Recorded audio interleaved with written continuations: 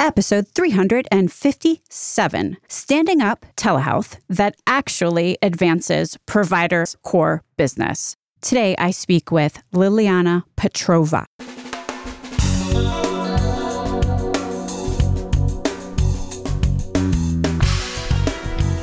American healthcare entrepreneurs and executives you want to know. Talking. Relentlessly seeking value.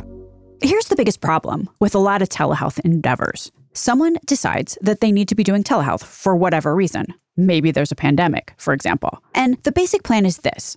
Install some technology, give everyone a username and password and a link for patients, check that box, and move on to the next thing. My guest today, Liliana Petrova, has seen and talked about how, far too many times, the whole concept of telehealth is narrowed down to the exact moment where a patient and a doctor have a visit together. That's it, that transaction. There's little effort, if any effort, made to integrate telehealth into the existing clinical workflow, into the existing patient/customer experience, into the core business, into anything longitudinal. Telehealth becomes a weird island of a service only used by intrepid clinicians willing to put in the time and effort required to deal with its vagaries and inconveniences. Only used also by patients who manage to find the telehealth link buried on some website somewhere and then figure out how to schedule their telehealth appointments within a scheduling system, mostly unable to accommodate virtual visits without a party-sized amount of technical expertise and probably chutzpah. There are consequences to this narrow and pretty slapdash thinking. One of them is that you have very few clinicians and patients willing to brave the organization's telehealth experience, or lack thereof, so they don't use it.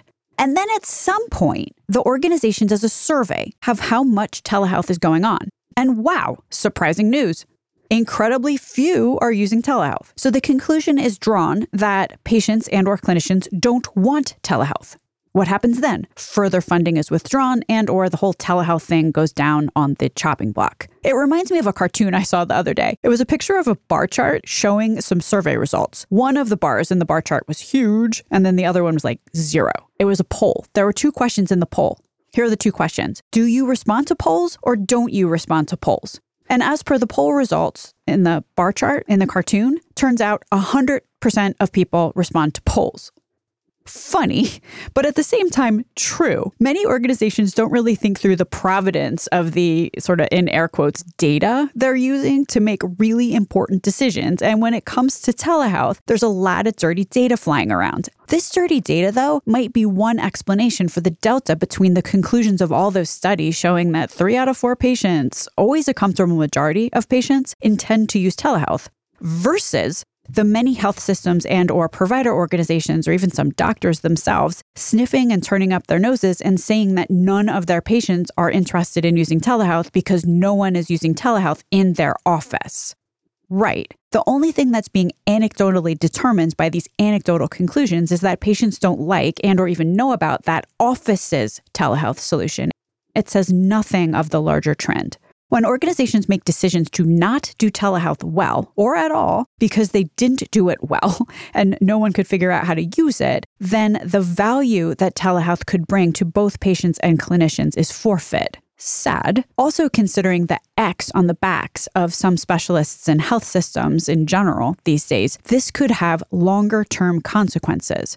Some good clinicians could find themselves way behind the curve after making what amounts to a very poor strategic decision. Today, I am speaking with Liliana Petrova, CEO of the Petrova Experience. Liliana is an expert on customer and patient experience. She hails originally from the aviation industry, where she was director of customer experience at JetBlue, where she built and maintained customer centricity across organizations. Today, we're talking about telehealth.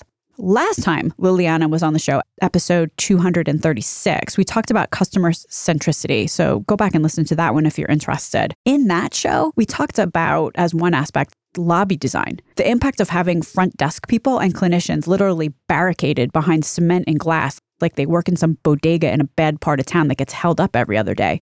I never really thought about that and the message that it sends before. Liliana served this past year on the NODE Patient Committee and did a whole lot of work exploring telehealth and its potential and challenges. NODE stands for the Network of Digital Evidence, linked to the organization in the show notes. In this show, we go through the essentials to pull off a telehealth program that is actually going to deliver returns. In short, here's the ingredients. Number one, a telehealth board comprised of all the cross-disciplinary folks needed to pull this off. Clinicians, IT, and also administrative peeps for a few very critical reasons that we talk about. Having executives on this board with enough power in the organization to define long-term goals that supersede all the short-term ones that usually define and plague organizations, especially public ones, is also very essential here. Number two, redefining IT and the role of IT. This is an interesting one. Liliana talks about how the legacy role of IT is changing. IT leaders can no longer just be the help desk or maintainer of computers or manager of outsourced contracts for the place far away that you call when you can't get on the portal. Today's IT teams need to think like they're a vital part of supporting the needs of patients and clinicians. After all, you can't have technology-augmented care when the IT group is shacked up in the basement doing their own thing. Number three, identifying a physician ambassador for the telehealth internally, the telehealth program. Number four, getting patient feedback. I was shocked, literally shocked, to discover that some of the most vocally, in air quotes, patient-centric health systems do not collect patient feedback systemically. WTH, really? Liliana gets granular here. Number five, what might be the silver bullet? Patient navigation. We talk about this at some length. Number six, map the end-to-end patient visit. And number seven, continuous improvement. You're never done. My name is Stacey Richter. This podcast is sponsored by Aventria Health Group. Also, March 8th, 2022 is International Women's Day, by the way. This episode honors women in healthcare doing great things. Liliana Petrova, welcome to Relentless Health Value. It's great to be here again. Well, it is great to have you back. If we were going to make a list of a stepwise approach to installing telehealth in a way that is actually going to gain the adoption that's necessary to call it a success, and then also improve patient outcomes, because obviously if you're not really part of the longitudinal patient journey, then, you're probably going to improve outcomes as much as any one patient visit, one episode of care can improve outcomes. Would you say that maybe the first ingredient would be to ensure that health system executives that are on board here are able to exert organizational influence broad enough to fold in the teams that are necessary in order to really do this well? Is that maybe number one on our list if we're going to make a list here? Yes, who is on this, let's call it telehealth board, is ambulatory, IT or technology. And then never forget the administrative side of things. One of the biggest pain points we've seen and hear from patients is scheduling. And why scheduling is such a pain point is because often we see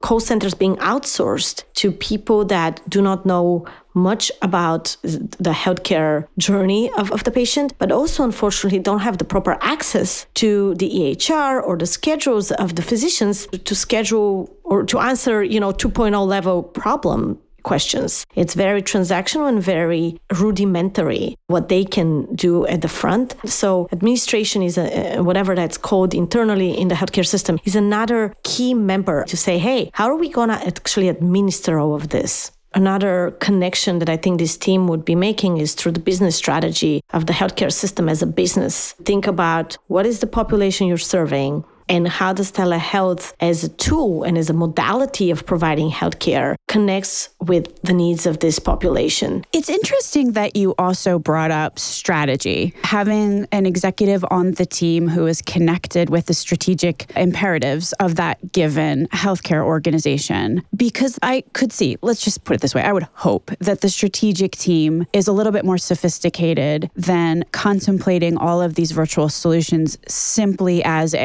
while we're in this pandemic, we'll use these things. I could see that if we're thinking about things so short term, then there's no point in doing the necessary work to do this well. I mean, you're going to turn it off in a couple of months anyway. Why bother spending a ton of time on this project that has expiration date? Is that something that you saw? Yes. And the key word you just mentioned is project. when they think of this as a project versus a program or a strategic imperative, then there is no business case. That's the missing piece. When you're thinking from a business strategy onwards, you're able to start looking for how does that business model will give you the returns to use something new as a way of delivering healthcare like telehealth. If you're saying this is a project and I'm just going to implement this software, then there is no return. To give you a parallel, back in the day, why the self-service program in JetBlue Airways worked was because we had a business goal to, in our case, lower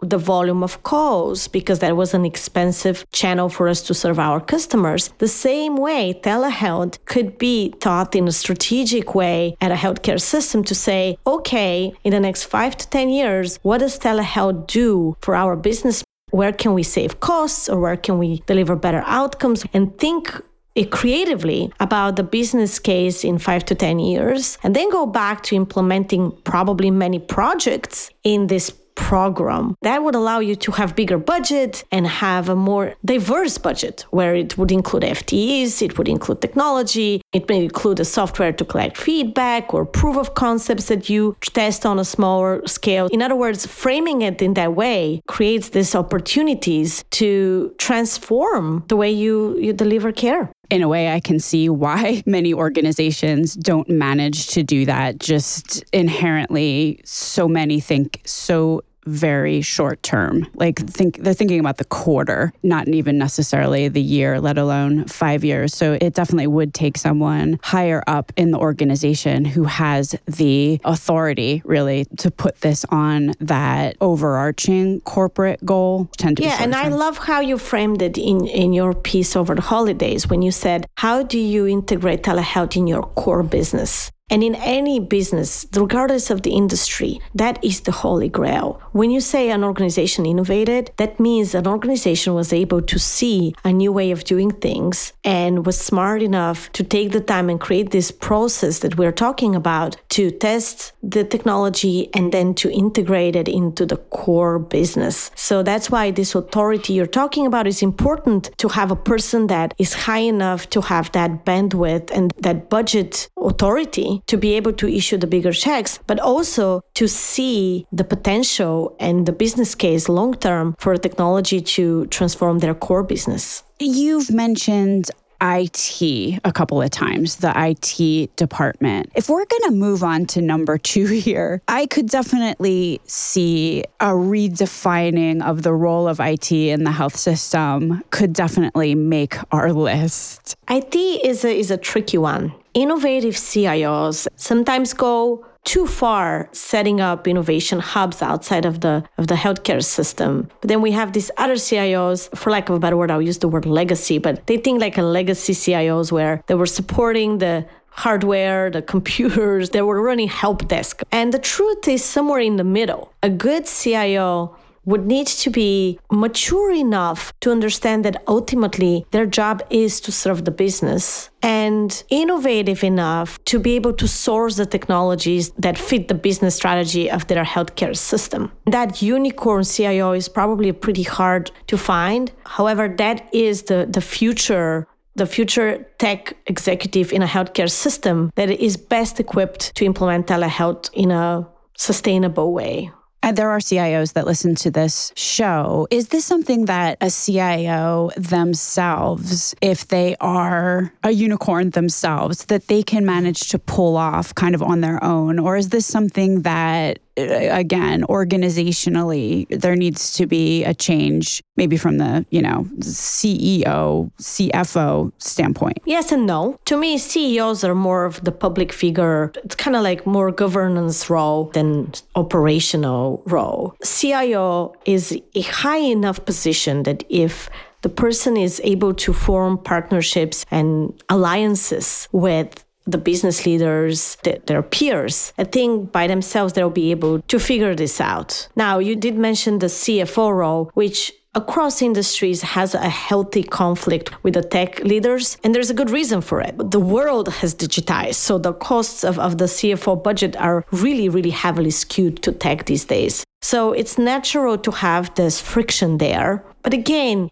if the business case is there and if the returns are there, and if you're able to explain that at an executive level, I think a CFO would support something well planned out. Okay, so number one on our list, if we're going to think about how to effectively implement telehealth in your core business, you have to have a critical mass of high enough executives to create both the sufficient longevity of the program as well as get the right people on the team and actively participating. Then number two, which we just talked about, is the role of IT and ensuring that the IT team themselves is thinking through the opportunity of telehealth and that they're part of this. So number three. Number three on our list is to identify a physician as the ambassador of telehealth internally. Having somebody both give input into the design of the telehealth experience and also quote unquote sell it to their peers is going to be key.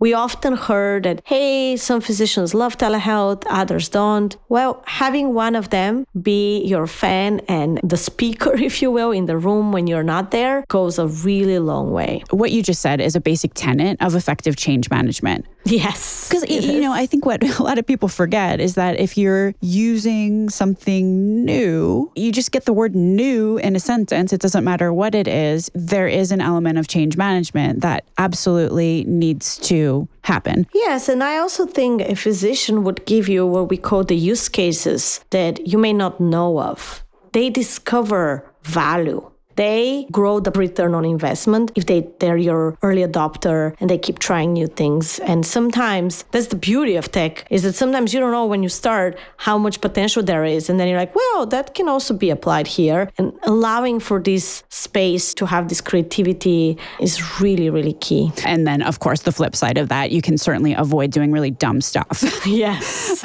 And, yes. Physicians are the ones who are ultimately taking care of patients. So if the goal here is to improve patient care, I don't even know how it would be possible to do that without physicians and other care providers on the team. All right. So how about number four? Number four is using patient feedback, utilizing it properly. One thing we discovered that really breaks my heart is that it's extremely hard to find patient feedback or to have an easy access to patients for feedback loops. Because of HIPAA, healthcare systems have different constraints. What I would say, though, is every industry has these constraints, but somehow other industries have figured it out. You can anonymize feedback. There are all kinds of tactics that can be utilized to create that center of excellence of listening to patients and caretakers' feedback. Right now, I don't think that is happening. I don't know how to explain. It's extremely hard to be patient-centric without the patient voice. Let me just cut in here because my antenna are like sky high right now. So we have organizations who are saying that they're patient-centric, but they cannot figure out logistically how to actually ask a patient what they want. Yes, or what we discovered is, let's say the ambulatory team somehow has somebody who collects it, but then they don't release it internally. So other divisions or departments of the healthcare system are still not allowed, quote unquote, to see this patient feedback, to analyze it, and to utilize it for their benefit. You can call me completely naive here.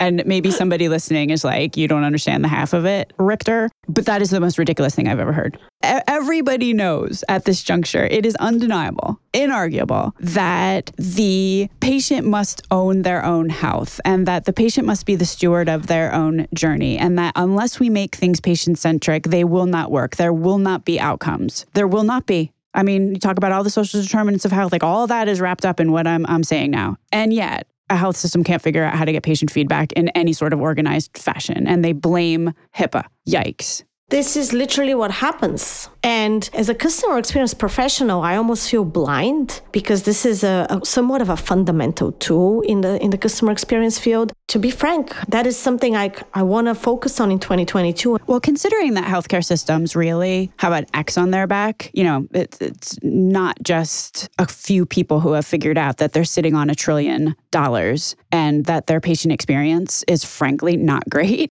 If you notice to the startups that are really savvy in creating better patient experiences, they all start with the feedback, and they have this fundamental in the design of their tech to talk to patients and to collect feedback.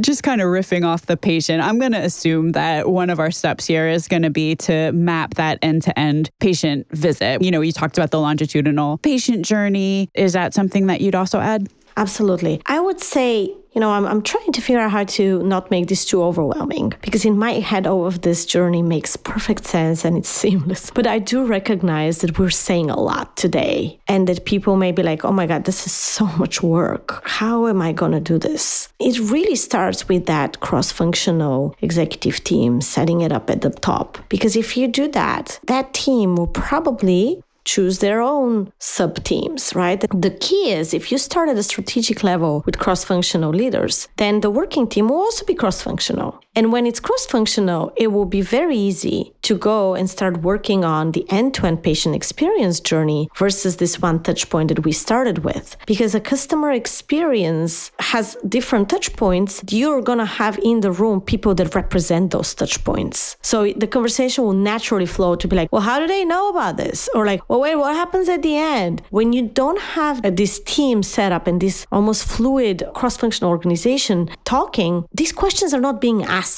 And that's why, for me, the next imperative to innovation is really to map the end-to-end patient journey and start thinking about how these things would work from the moment the patient starts looking for a physician to the touch point where they're leaving their visit and they're wondering what they should do next. We all suffer. We walk around as patients with question marks, and it's just fascinating that some of the question marks we have are actually rudimentary. Like, for example, hey, how come I have blood tests done and nobody tells me how to access this information? All kinds of these chunks almost of the patient journey that are missing and are just dropping on the continuum of experience. You won't have a successful telehealth experience if you don't think through the end-to-end experience. That's something that Tony DeGioia spoke at length about in an earlier episode. We'll put the link in the show notes. One of the things that he talked about is how a patient-centered value system should be the new OS for healthcare systems, and effectively what that all consists of. It was a sort of a systematic way to do exactly what you're talking about, Liliana. So if anyone is really interested in the how-to, I would go back and listen to that show. But it also reminds me what you just said of something that I heard Esther Duflo say on Adam Grant's new podcast, which is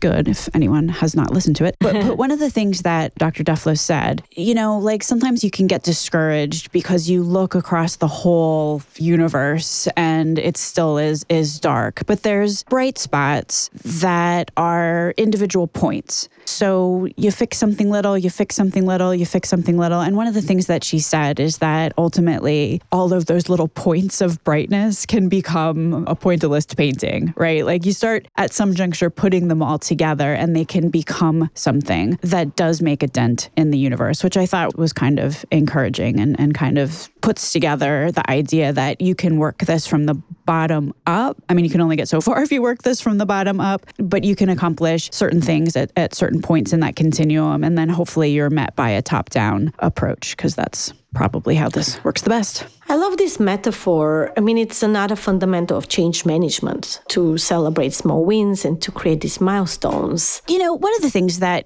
you just brought up, and if we're thinking about the longitudinal patient journey here, that one of the things that people who actually do talk to patients was that passive aggressive? I didn't mean it that way.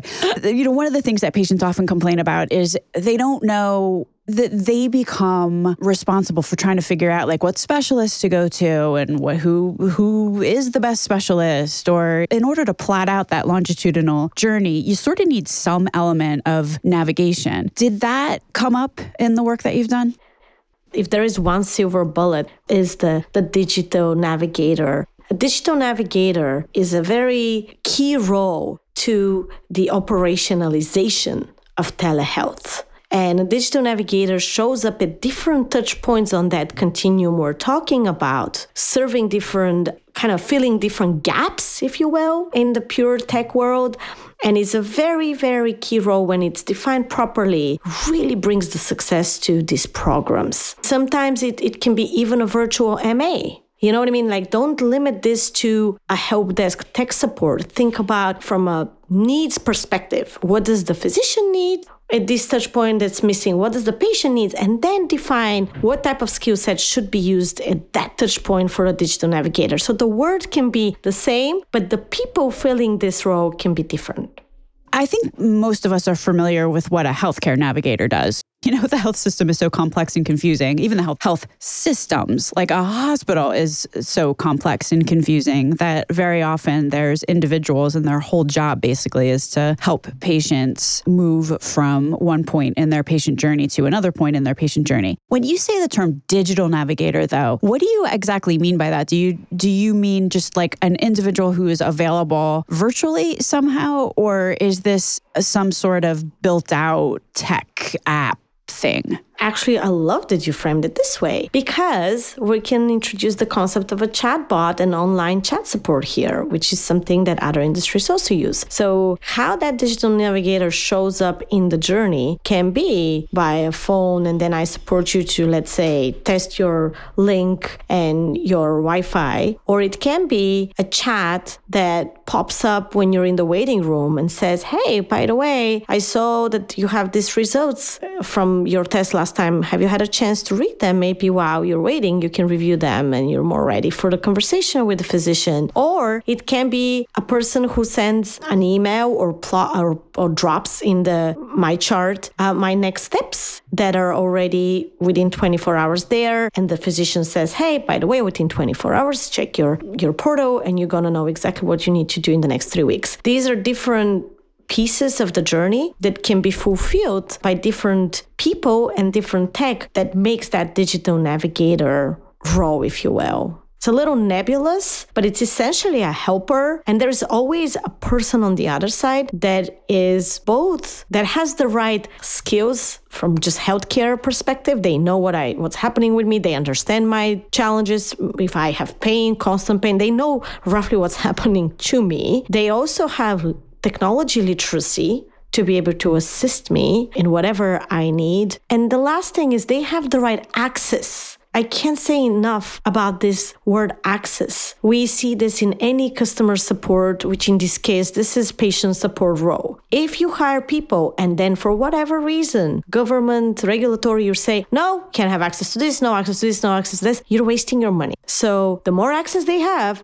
the more answers they can provide to the patients, the more outcomes are better of the whole experience. You really hammered home the point that some sort of digital navigation is really necessary here. Why did you come to that conclusion? What was happening? What was falling apart? Well, I think we're coming full circle here, right? Lower adoption and no repeat visits, and generally speaking, additional cost to the healthcare system. Because think about it. If you have a telehealth visit, and it could be argued that if you build this correctly, it will be cheaper than me calling all these people and burdening many, many people with questions that are not answered in a telehealth visit. If you build it correctly, then it can be, a self-contained experience that fulfills the quote-unquote job that you start as a patient to have, which is, I want to have an appointment. I want to know what to do next. I want to know what happened before, and I want this to be seamless. If that actually happens, I will use it again. And then I will not call anyone. I will just keep coming and managing my health as a grown-up. What we saw happen, though, is here is a link.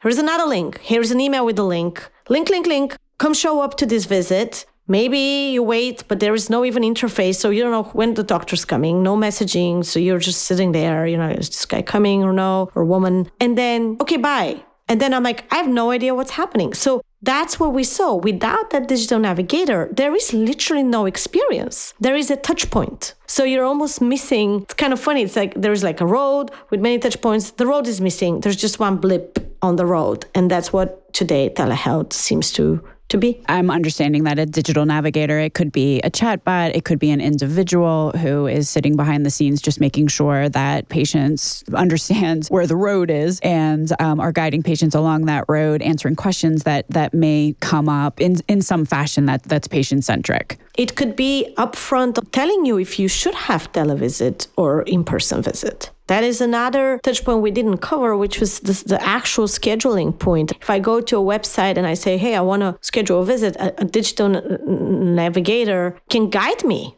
can be bringing process efficiencies in the healthcare system that way. So there are no telehealth visits that are usually not effective and vice versa. When you say telehealth, you really should also be thinking digital navigator at the same exact time. I'm hearing that these two things must travel as a set. If the digital navigator is not there or that touch point is not built out, you call some remote call center and then you say, hey, I want an appointment. They rarely offer telehealth, very rarely. And then they book you and it's just same old. We're back to in person. We've talked about what's really necessary or a process maybe if you put these in some kind of order to effectively implement telehealth. We talked about making sure that the right people are on the team, including executives that are high up enough in the food chain. We talked about making sure that we're redefining the role of IT, ensuring that there's a physician as an ambassador of the telehealth internally. We talked about number 4, which probably should be number 1, which is engaging and having access to actual real patients with real experience. We talked about number 5, which is mapping the end-to-end patient visit and the end-to-end patient journey as well, which could also include an element of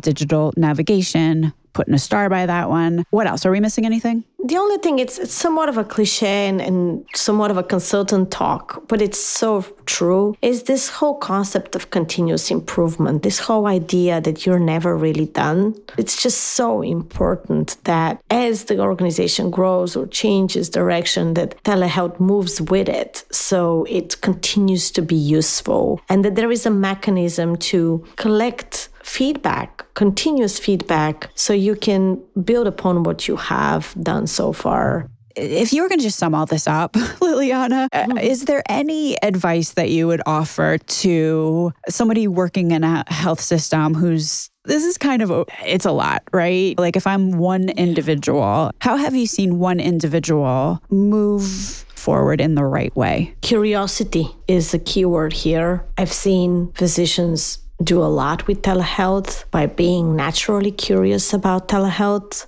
believing that this is the way of the future. Seek whoever is even a resemblance of a telehealth leader in the organization, partner with that person, create proof of concepts just for themselves and start grassroots initiatives. It works. It works until a certain point.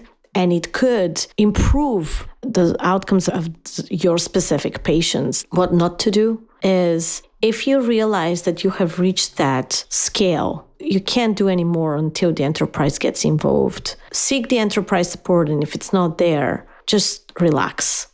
You can't do anything more. See what I mean? Know when and where to stop so you don't aggravate yourself day in and day out, because then you may lose the benefit of what you've built so far. That's probably good mental health advice. If you can't figure out how to, for example, get the CFO involved so you can figure out how you're going to get reimbursed or work this into the business model or whatever else it is, then you're constantly going to be battling headwinds. If someone is interested in learning more about the Node, specifically telehealth project, is there a place that they could go? Yes, there is. Node Health is an organization that is seeking to elevate telehealth. I co-lead the patient node. We are a think tank group that meets monthly and thinks through different challenges in the ecosystem. We are looking for new members of our patient node group for 2022. So if anybody is interested in joining us, please email me directly at liliana@thepetrovaexperience.com,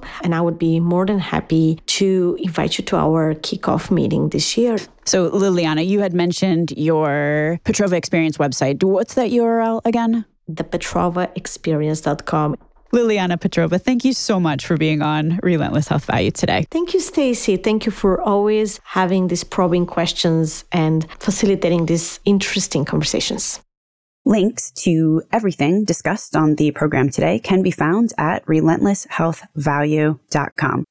If you visit the website, relentlesshealthvalue.com, you will also find a complete listing of all of the shows that we have published thus far with leading entrepreneurs and executives in the healthcare space today.